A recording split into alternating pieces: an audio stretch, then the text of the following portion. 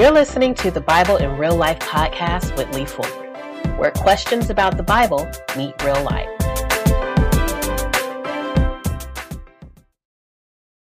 Hello, and welcome to the Bible in Real Life podcast. And I am so glad that you have joined us today. Today, we're going to be continuing. This is the third part of our Easter discussion. And we've talked about kind of the celebration of Easter. Last episode, we went through the days of the week from Palm Sunday all the way to Good Friday. And today, we're going to talk about the resurrection and its implications for the believer. So you are in the right place. This is the Bible in Real Life. I'm your host, Lee Fuller. And before we get started, I want to say thank you for continuing to tune in. We're going to read a lot of scripture today because I want you to see the impact and the power of what God did or what Jesus did through his death and resurrection on the cross, right? So if you are not following us on social media, go ahead and do that. You can find us on TikTok now. The Bible in Real Life is on TikTok. It's also on Instagram and Facebook. So search up Bible in Real Life and you will see me and also see some of the things that we're putting out on social media.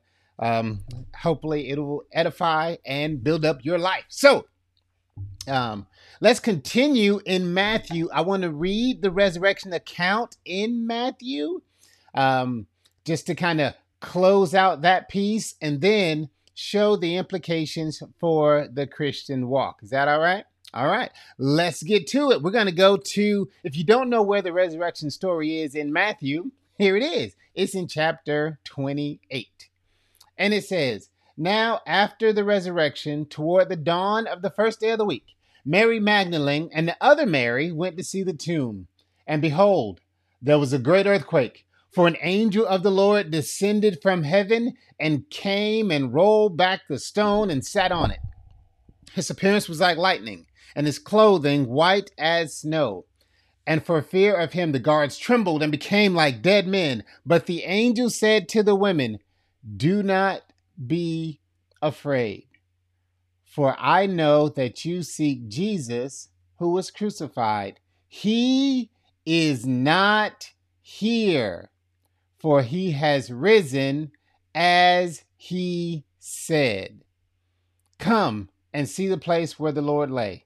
Then go quickly and tell his disciples that he has risen from the dead, and behold, he is going before you to Galilee, where there you will see him. See, I have told you.'" And the thing I like about this is like, listen, he's doing just what he said, right? He said he was going to rise again, and he rose from the dead. I like the fact, some people will say, the stone was rolled away so that Jesus could come out. I believe that the stone was rolled away so that we can look in and see that he is no longer there, right? So Resurrection Sunday celebrates the rising of Christ from the dead, and this is so key to living out the life of the believer, right? So today, I want to briefly go over the implications of Christ rising from the dead, okay? So we can celebrate it, woo, right? Let's go 1 Peter chapter 1 Peter talks about this in chapter 3, verse 18, right? So 3:18, let's pull that up real quick. I want to show this. Remember, Peter was a disciple of Christ, right? One of God's disciples. And here's what he said about the resurrection. "For Christ, who suffered once for sins, the righteous for the unrighteous, that he might bring us to God, being put to death in the flesh, but made alive in the spirit." Okay. Now, what Peter is sharing with us is Peter understand that Christ's suffering was for us, right? One of the tenets of a believer is understanding that Jesus never sinned. Well, if Jesus never sinned, then what sins were he dying for on the cross? And this is the exciting part. He was dying for your sins, right? So Jesus' death on the cross was for my sin, but his resurrection shows the approval of the sacrifice, right? He didn't have to stay dead. His resurrection showed that he had power over sin. Oh, I'm getting into my next point. But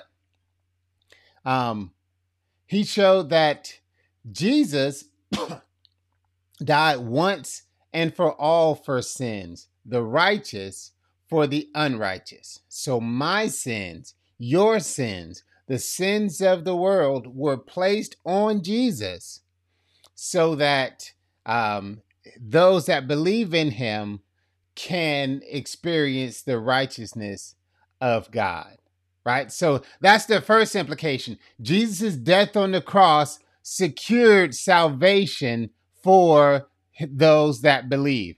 Romans 6 says it like this: now, if we died with Christ, we believe that we will also live with him. For we know that since Christ was raised from the dead, he cannot die again. Death no longer has mastery over him.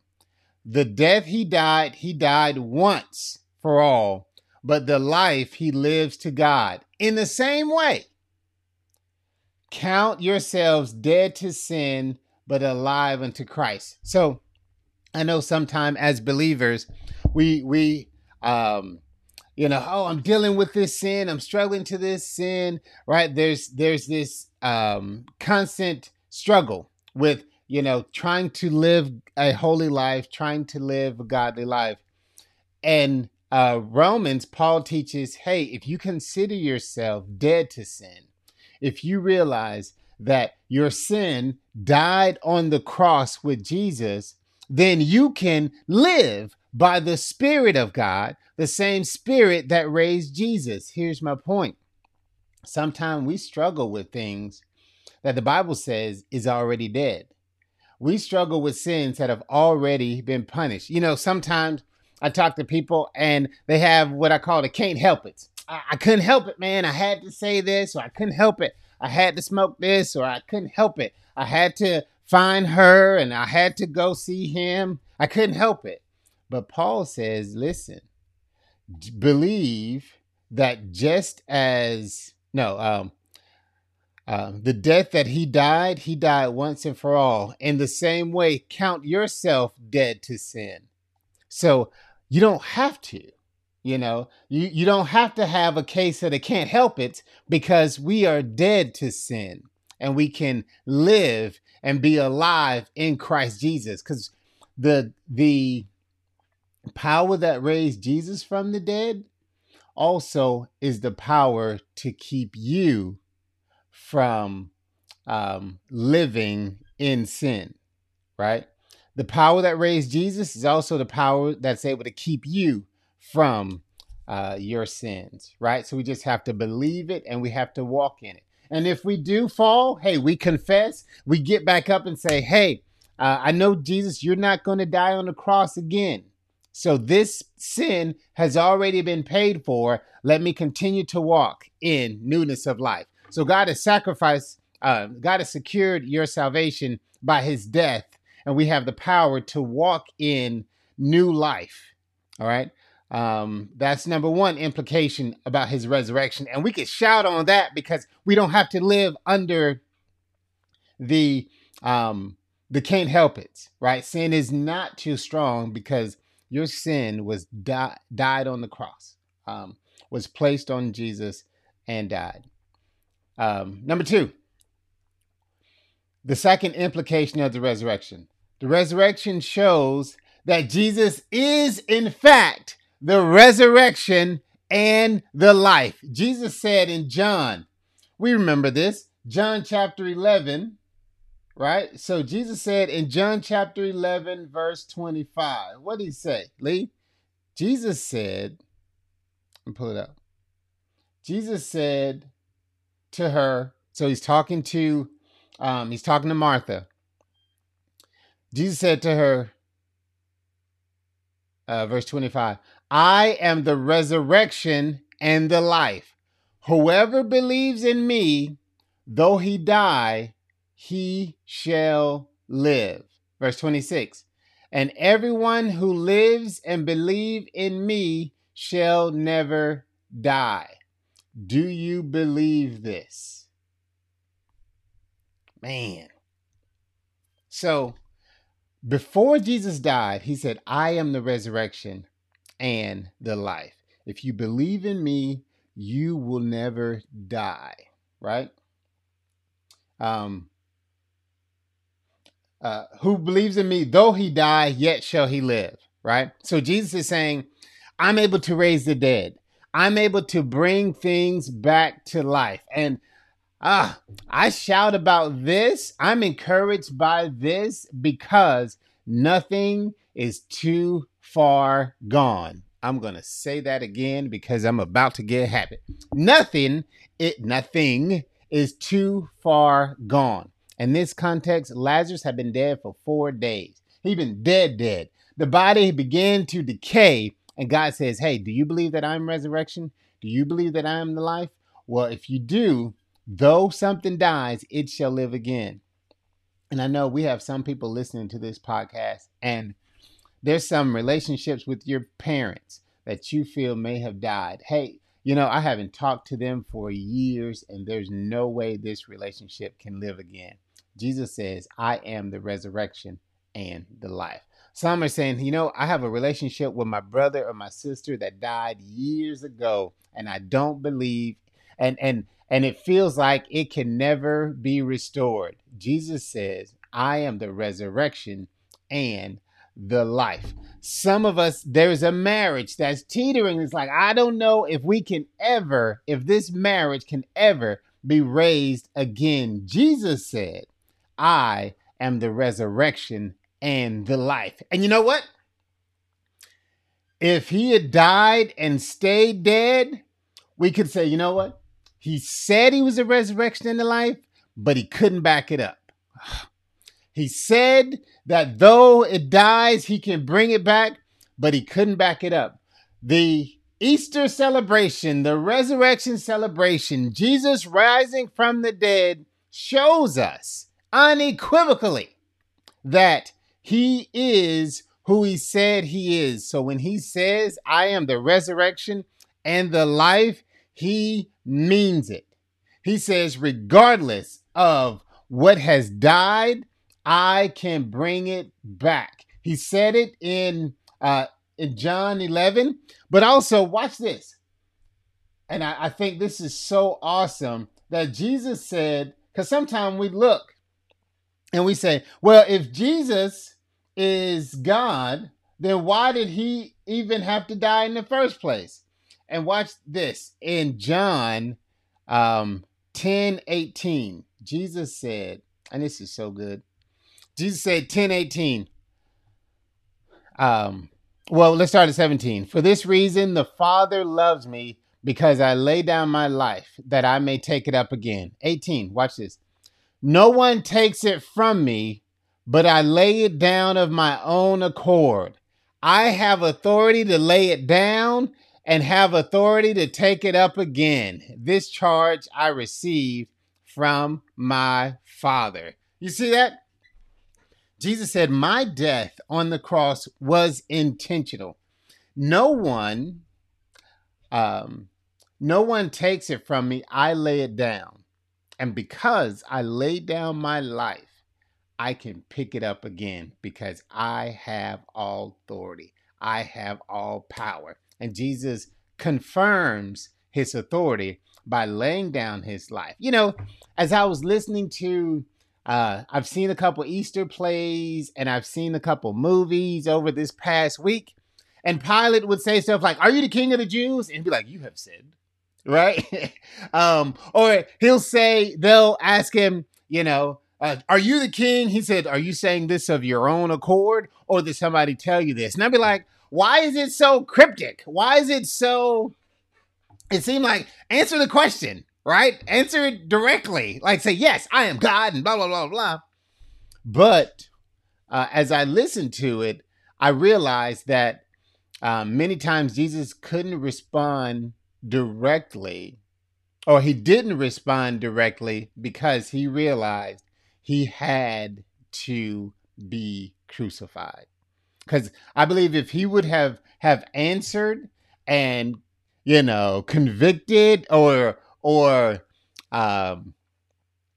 articulated his case or try to prove his case, then I believe, you know, they would have been like, well, even when his answers, they would say, well, I don't find any fault in this person. Well, I don't think there's really a problem. You know, I'm washing my hands of the situation because, you know, there's not a problem here, right? So I believe that this was all a part of God laying down his life, not giving them, you know, that mind-blowing response that'll make them say, oh, no, we could never crucify this guy because he really is the Son of God, right? But this shows how he is laying his life down. He's willingly submitting to the Father, understanding that it's because of the resurrection or because of his death is why he came, right? So he didn't argue the point. He didn't prove them wrong. He didn't convince them not to crucify him, because he's like, I'm laying my life down. I'm submitting to this. And because I did that, and then after I laid my life down, I'm going to pick it up again because all authority has been given unto me. Man, do you realize the God that you serve? The God of the Bible, the God that we believe in, Jesus Christ, the Son of God, has all authority. There was nothing too far gone. And Jesus said, I'm the resurrection, I'm the life. I can lay my life down. So what's been interesting is we see in scripture, Jesus had raised a little girl that had just died. Jesus had stopped a funeral procession and raised somebody that was about to be buried. We see that Jesus had raised Lazarus, who'd been dead for 4 days. So he's able to raise everybody else. Now, that's one level of power. But when you raise yourself, that is another level of power. That's saying, just like he said in John 14, that's me laying my life down, bearing the weight of sin, and then me bringing myself back. Come on, man. Listen, that's why I love him. That's why I serve him, because that's that God stuff. You know what I'm saying? Sometimes we look for external, Lord, please fix the situation. God's like, I remember in the Old Testament, the Bible says, Jesus, because he could swear by none greater, he swore by himself. You know, we'd be like, for God, I be on this, right? Or I promise to God, or I promise on my mama's grave, or I promise on blah, blah, blah. Jesus like, there's no higher authority, right? So I am God. So he said, God said, I swear by myself. That's gangster, right? Hey, you know, I put this on me that I'm going to do this, right? That's God type stuff. So let's see. The implication of Christ's resurrection. Number one, he secured our salvation. And because he nailed our sin to the cross, we can walk in newness of life. Number two, it shows that Jesus is the resurrection and the life, right? Because he raised not only others, he raised himself. Number three, it proves that he has authority over death and can give eternal life. Okay. Now, John 3:16, many of us know this passage, right? And this is, well, let's start at 14. Let's go 14 and look at what it says. John 3:14 says, and as Moses lifted up the serpent in the wilderness, so must the Son of Man be lifted up. 15, that whosoever believes in him, in Jesus, may have eternal life. For God so loved the world that he gave his only begotten Son, that whosoever believes in him should not perish, but have eternal life. Verse 17, for God did not send his Son in the world to condemn the world, but that the world might be saved through him. Right? So when we look at 15, it says, those that believe in him will have eternal life. We look at 16, those that believe in him should not perish, but have eternal life. So wait a minute. Both of them said that Jesus can promise eternal life, right? John 3:15 and John 16. Well, what his resurrection from the dead proves is he can deliver on his promise. If he didn't rise from the dead, then we see that he doesn't have eternal life. And you can't give what you don't got. It's bad English, but it's good theology. You can't give what you don't have. So Jesus says, I have eternal life. And if you believe in me, I can give you eternal life. Then they crucified him. He came back to show that I have eternal life. And because I have eternal life, I can give you eternal life. So the resurrection is very key to the believer, because how can I believe that there is a heaven, that there is an eternal life for me, if I'm believing in Jesus and he couldn't even secure it by himself? You know, when I talk to business owners and people, just various people, they're like, hey, here's this little thing you can work on, or hey, here's something you should do, or here is, and I'd be like, listen, show me the receipts. Right? Show me that this adventure, this entrepreneur, this little program, show me what it did for you. Show me that you experienced it. And Jesus, and those that can't show me the receipts, I'd be like, hey, that sounds like a good business opportunity for you. But for me, I need to see receipts, right? What Jesus said, if you believe in me, I'll give you eternal life. And to show you that I can give eternal life, I'm going to lay my life down and then I'm going to pick it up, right? The resurrection proves that I can give myself, because I am eternal and you saw me die, I'm back, I gave myself eternal life. I walk in eternal life, I should say. Then you can walk in eternal life.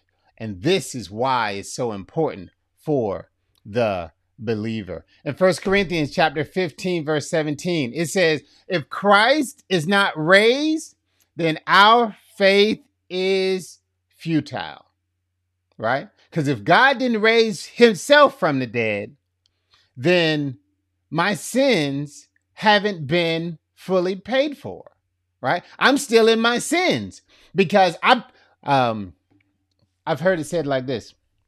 You know how the Bible talks about eye for an eye, tooth for a tooth, et cetera, et cetera? Well, a man, if Jesus was just a man, he could die for the sins of a man, right? Eye for an eye, tooth for a tooth, death for life, death for death, right? So he could die for the sins of himself, because if he wasn't God, he's a liar, right? So he could die for the sins of himself. But because Jesus was God, a God can die for the sins of the whole world. Come on, right?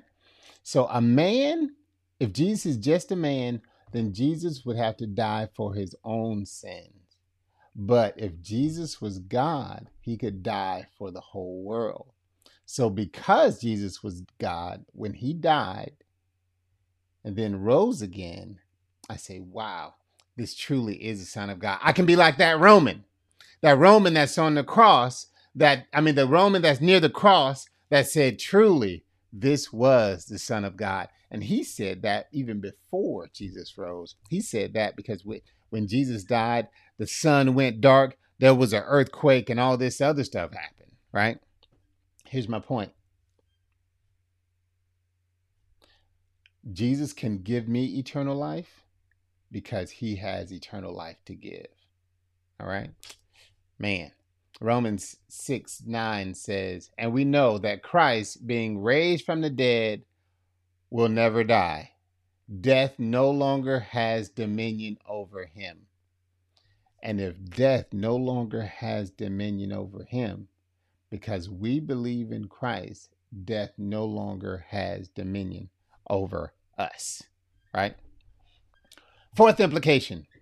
Followers and disciples of Jesus will live again just like Jesus did. 1 Corinthians reminds us that Jesus is the first fruit of those that have fallen asleep. So the first fruit is like the emissary, like the first person, right? Hey, when you're walking through a door, the first fruit is that first person. What would happen in the Old Testament is when the harvest came in, they would give the first harvest to the priests, right? So that God would bless the rest of the harvest. Well, Jesus rose from the dead and was the first fruit from the dead. And then God blessed the rest of us that will follow along. Here is what Jesus says about the rest of us. In 1 Corinthians 15:42. You know what? I might have to read that together. So let's go. 1 Corinthians. And I love 1 Corinthians. 1 Corinthians 15. Let's go 42. It says this. Many of us may know this from like a funeral or something. And it's because for the believer, this is your reality. So let's look at what Jesus' resurrection means to the life of those that we die. You know, our body will pass away. But look at 15:42. It says, so it is with the resurrection of the dead. What is sown is perishable and raised imperishable. It is sown in dishonor. It is raised in glory. It is sown in weakness. It is raised in power. It is sown a natural body. It is raised a spiritual body. If there is a natural body, there is a spiritual body. Isn't that cool? Jesus's death on the cross and his resurrection shows that our bodies will also rise. So let me give you a little context about this. Many taught in Greek or in the Greco-Roman society back then, and many believe this now, right? So watch this. That when a person died, their soul rose, right? And only their soul. So there's this disembodied spirits that go to the afterworld, right?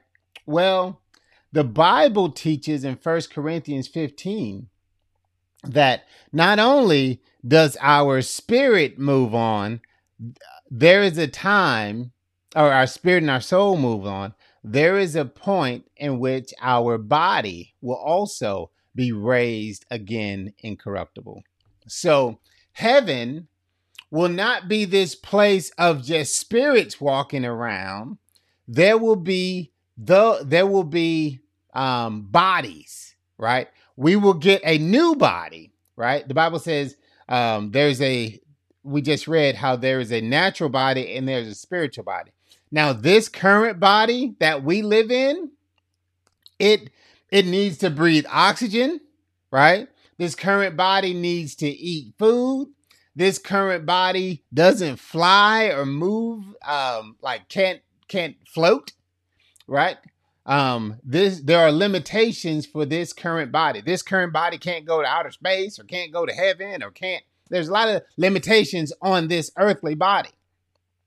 However, this earthly body will, this earthly body gets sick.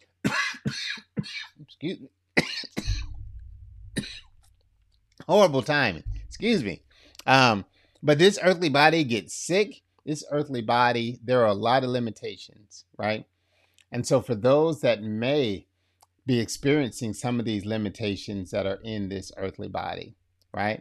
Some of the sickness may be in this earthly body. Your body may be riddled with cancer, or may not have the strength that it used to have.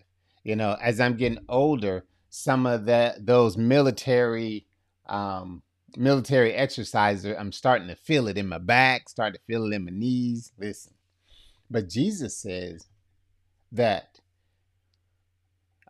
Paul talks about that just as Jesus rose from the dead with his glorified body, we too will receive a glorified body, a body that doesn't have these back pains, a body that doesn't need to wear glasses, a body that is incorruptible, right?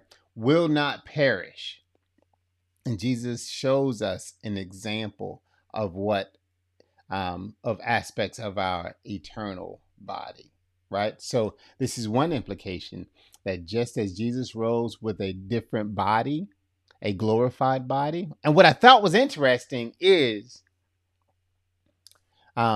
Jesus's body, he did eat in that body. In Jesus' new body, the Bible says that he rose to heaven. God's going to create, and I know I'm getting a little into eschatology, into Revelation, but the Bible says God's going to create a new heaven and a new earth. And I believe the children of God will be able to go from heaven to earth, right? But there has to be a new type of body that's able to be in the heavens and also be on the earth. So God gives us a new body. We see Jesus' body. They touched him, so physical, right? Remember, Thomas, put your hand in my side. Thomas, look at this scar on my hand, right? When we see pictures in heaven, we see Jesus on the right, seated on the right side of the Father, right? Or standing on the right side of the Father. My point is, there is a bodily presence. So we can be encouraged, believer, that we will get a glorified body, one that isn't limited like our current body is. Jesus is our example. And if you read 1 Corinthians chapter 15, it shows more about this implication.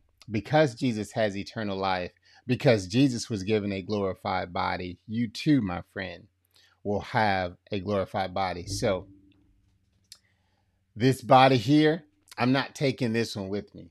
This body that needed LASIK surgery, this body that aches, this body, some bodies that have needed kidney transplants and heart transplants and screws in your knees. God says, no. This perishable body that was meant for earth, I'm going to raise you and give you the imperishable body that's meant for heaven and eternity. Come on. I can shout. The older I get, the more I shout about that type of stuff. You know, at 21, I want to keep this body. Hey, where I am now, a little north of 21, can I get a new one? Praise the Lord. And Jesus said, I got a new body, and you too get one in your resurrection as well. So, and then another implication of the resurrection. Philippians 3:10. Philippians 3:10. Now, everybody doesn't like this one, right? Everybody does not like this one, but we can be encouraged by Philippians 3:10. It says, Paul is praying, and Paul prays, he says, that I may know him and the power of his resurrection. Listen, Paul said, God, I want to walk in resurrection power. I want to know you in the power of your resurrection. I want to experience the same power that you have in your resurrection, right? But Paul also says, and I may share in his sufferings, becoming like him in his death, that by any means possible I may obtain the resurrection from the dead. Now, what does this mean? Jesus' resurrection shows us that there is glory after the suffering. Okay? There is glory after the suffering. You can't experience resurrection power without dying. Paul, or in Philippians, Paul says it, without suffering, right? So for those of you that may be suffering, hey, this life is hard. I get phone calls on a weekly basis about how some people are different, suffering at different levels, in different degrees, suffering in family, suffering in their bodies, suffering of family members or relationships, or just, the realities of this world. But Paul said that I may know the power of his resurrection, that I may share in his sufferings, being like him in death, that by any means possible I may attain the resurrection from the dead. God's resurrection promises us that even if this suffering is to death, this is not the end. Okay? Sometimes it feels like the suffering is so tough. The thing you're dealing with, it's so heavy that it's going to kill us, going to kill you. And Paul says, even if it does, we can be like Christ because God went through death and was still glorified. So the reason we can shout, the reason we can have hope as believers, because if God delivers us on this side, we can shout because he's the resurrection and the life. If God delivers us through death, we can shout because he is the resurrection and the life. Over the last couple of years, working in the media ministry at a local church, we've seen a lot of funerals. And we see that particularly in the life of those believers, there is a joy that comes on the other side of death. And then for those that remain, there is a joy that can come through the suffering, the loss of a loved one. So God is showing you that I am the resurrection and the life. There is the power of God available for those on this side that are in the middle of their suffering. And then there's the power of God with those that may have to go through suffering and even die so that they can experience eternal life in a glorified body. So either way, we win. Come on, look at your neighbor and say, either way, we win. And that, my friend, is an implication of the power of the resurrection. So whether I have to go through death or through suffering, I win because Christ went through it and he came out with all power in his hand and is able to govern us as well. Come on, man. And lastly, some may say now that Jesus has rose from the dead, what's he doing now? Right?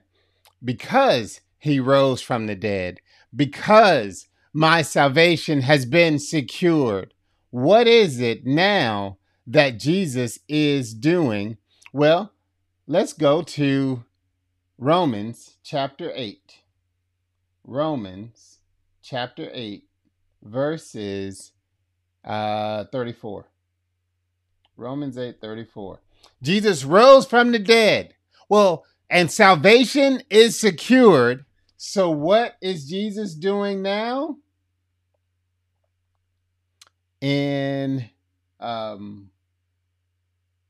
Okay, let's look at Romans chapter 8, verses 34. It says, who is to condemn? Christ Jesus is the one who died, more than that, who has raised, who is at the right hand of God, who indeed is interceding for us. What is Christ doing right now? He's already secured our salvation. Now he's praying for you. He is interceding for you. He is covering you right now. So as you're living out your life, submitted to God's word, listening to what God has to say, he is interceding for you. He's saying, God, I have already covered the sins of Lee. I have already covered the sins of, I've already covered your sins. I've already covered the sins of people that are listening to this podcast. He's interceding for you in the presence of the Father. So when I mess up, Lord, thank you for praying for me.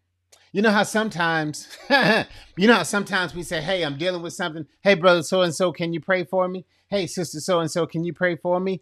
Romans tells us that God is interceding for you. God is praying for you. There is nothing you're going through right now that is too hard, because God is praying for you. Bible says, Jesus told Peter, Satan wants you. He's asked to have you, but I have prayed for you that your faith fail not. Listen, whatever you're going through, realize Jesus is interceding and he's praying that your faith fail not. And Jesus told Peter, and when you're converted, strengthen your brother. Listen, when you are walking in the resurrection that God has secured for you, strengthen your brother. What I'm doing right now is I'm strengthening my brother because I know Jesus has prayed for me. What you're commanded to do is strengthen your brother because Jesus has prayed for you. Cover your brother. It is because of his resurrection that he is alive right now, interceding for us before the throne of God. The sacrifice has already been paid. He laid down his life, secured our salvation, and picked it up again to secure our resurrection, eternal life, and glorification. Come on, somebody. Okay, I'm sorry. God's word is so rich. He's so full that now I know, like it says here, come on, and I'll end with this. Like I know in Romans chapter 8, verses 35. Who shall separate us from the love of Christ? Shall tribulation, or distress, or persecution, or famine, or nakedness, or danger, or sword? As it is written, for your sake you have been killed all the day long. You are regarded as sheep to be slaughtered. 37. Now in all these things we are more than conquerors through him who loved us. For I am sure that neither death, nor life, nor angels, nor rulers, nor things present, nor things to come, nor powers, nor height, nor depth, nor anything else in all creation shall be able to separate us from the love of God in Christ Jesus our Lord. Amen. Amen. God's praying for you. God died for you. Jesus rose for you. And now he intercedes for you. This is why we celebrate Easter. This is why the resurrection story is so pivotal to the gospel. The gospel resides in these 3 steps. A sinless God died on the cross to take our sins from us and then rose from the dead to give us eternal life. These 3 things articulate the gospel. And this is why we try to live out this Bible in real life. Thank you. And if you enjoyed this episode, share it with somebody. Let them know the implications of what Jesus' resurrection has for them. We'll have eternal life. We'll have a new body. Our sins have been forgiven. Jesus is alive and interceding for us. And he always tells the truth. He said he was going to die. And he said he was going to rise. And he did everything he said he was going to do. All right, everybody. This is Lee, Bible in Real Life. I will see you next week when we continue on with our new study. I'm not sure what it's going to be about. I got an idea, and you'll find out when you tune in next time on the Bible in Real Life. All right. Bye-bye, everybody.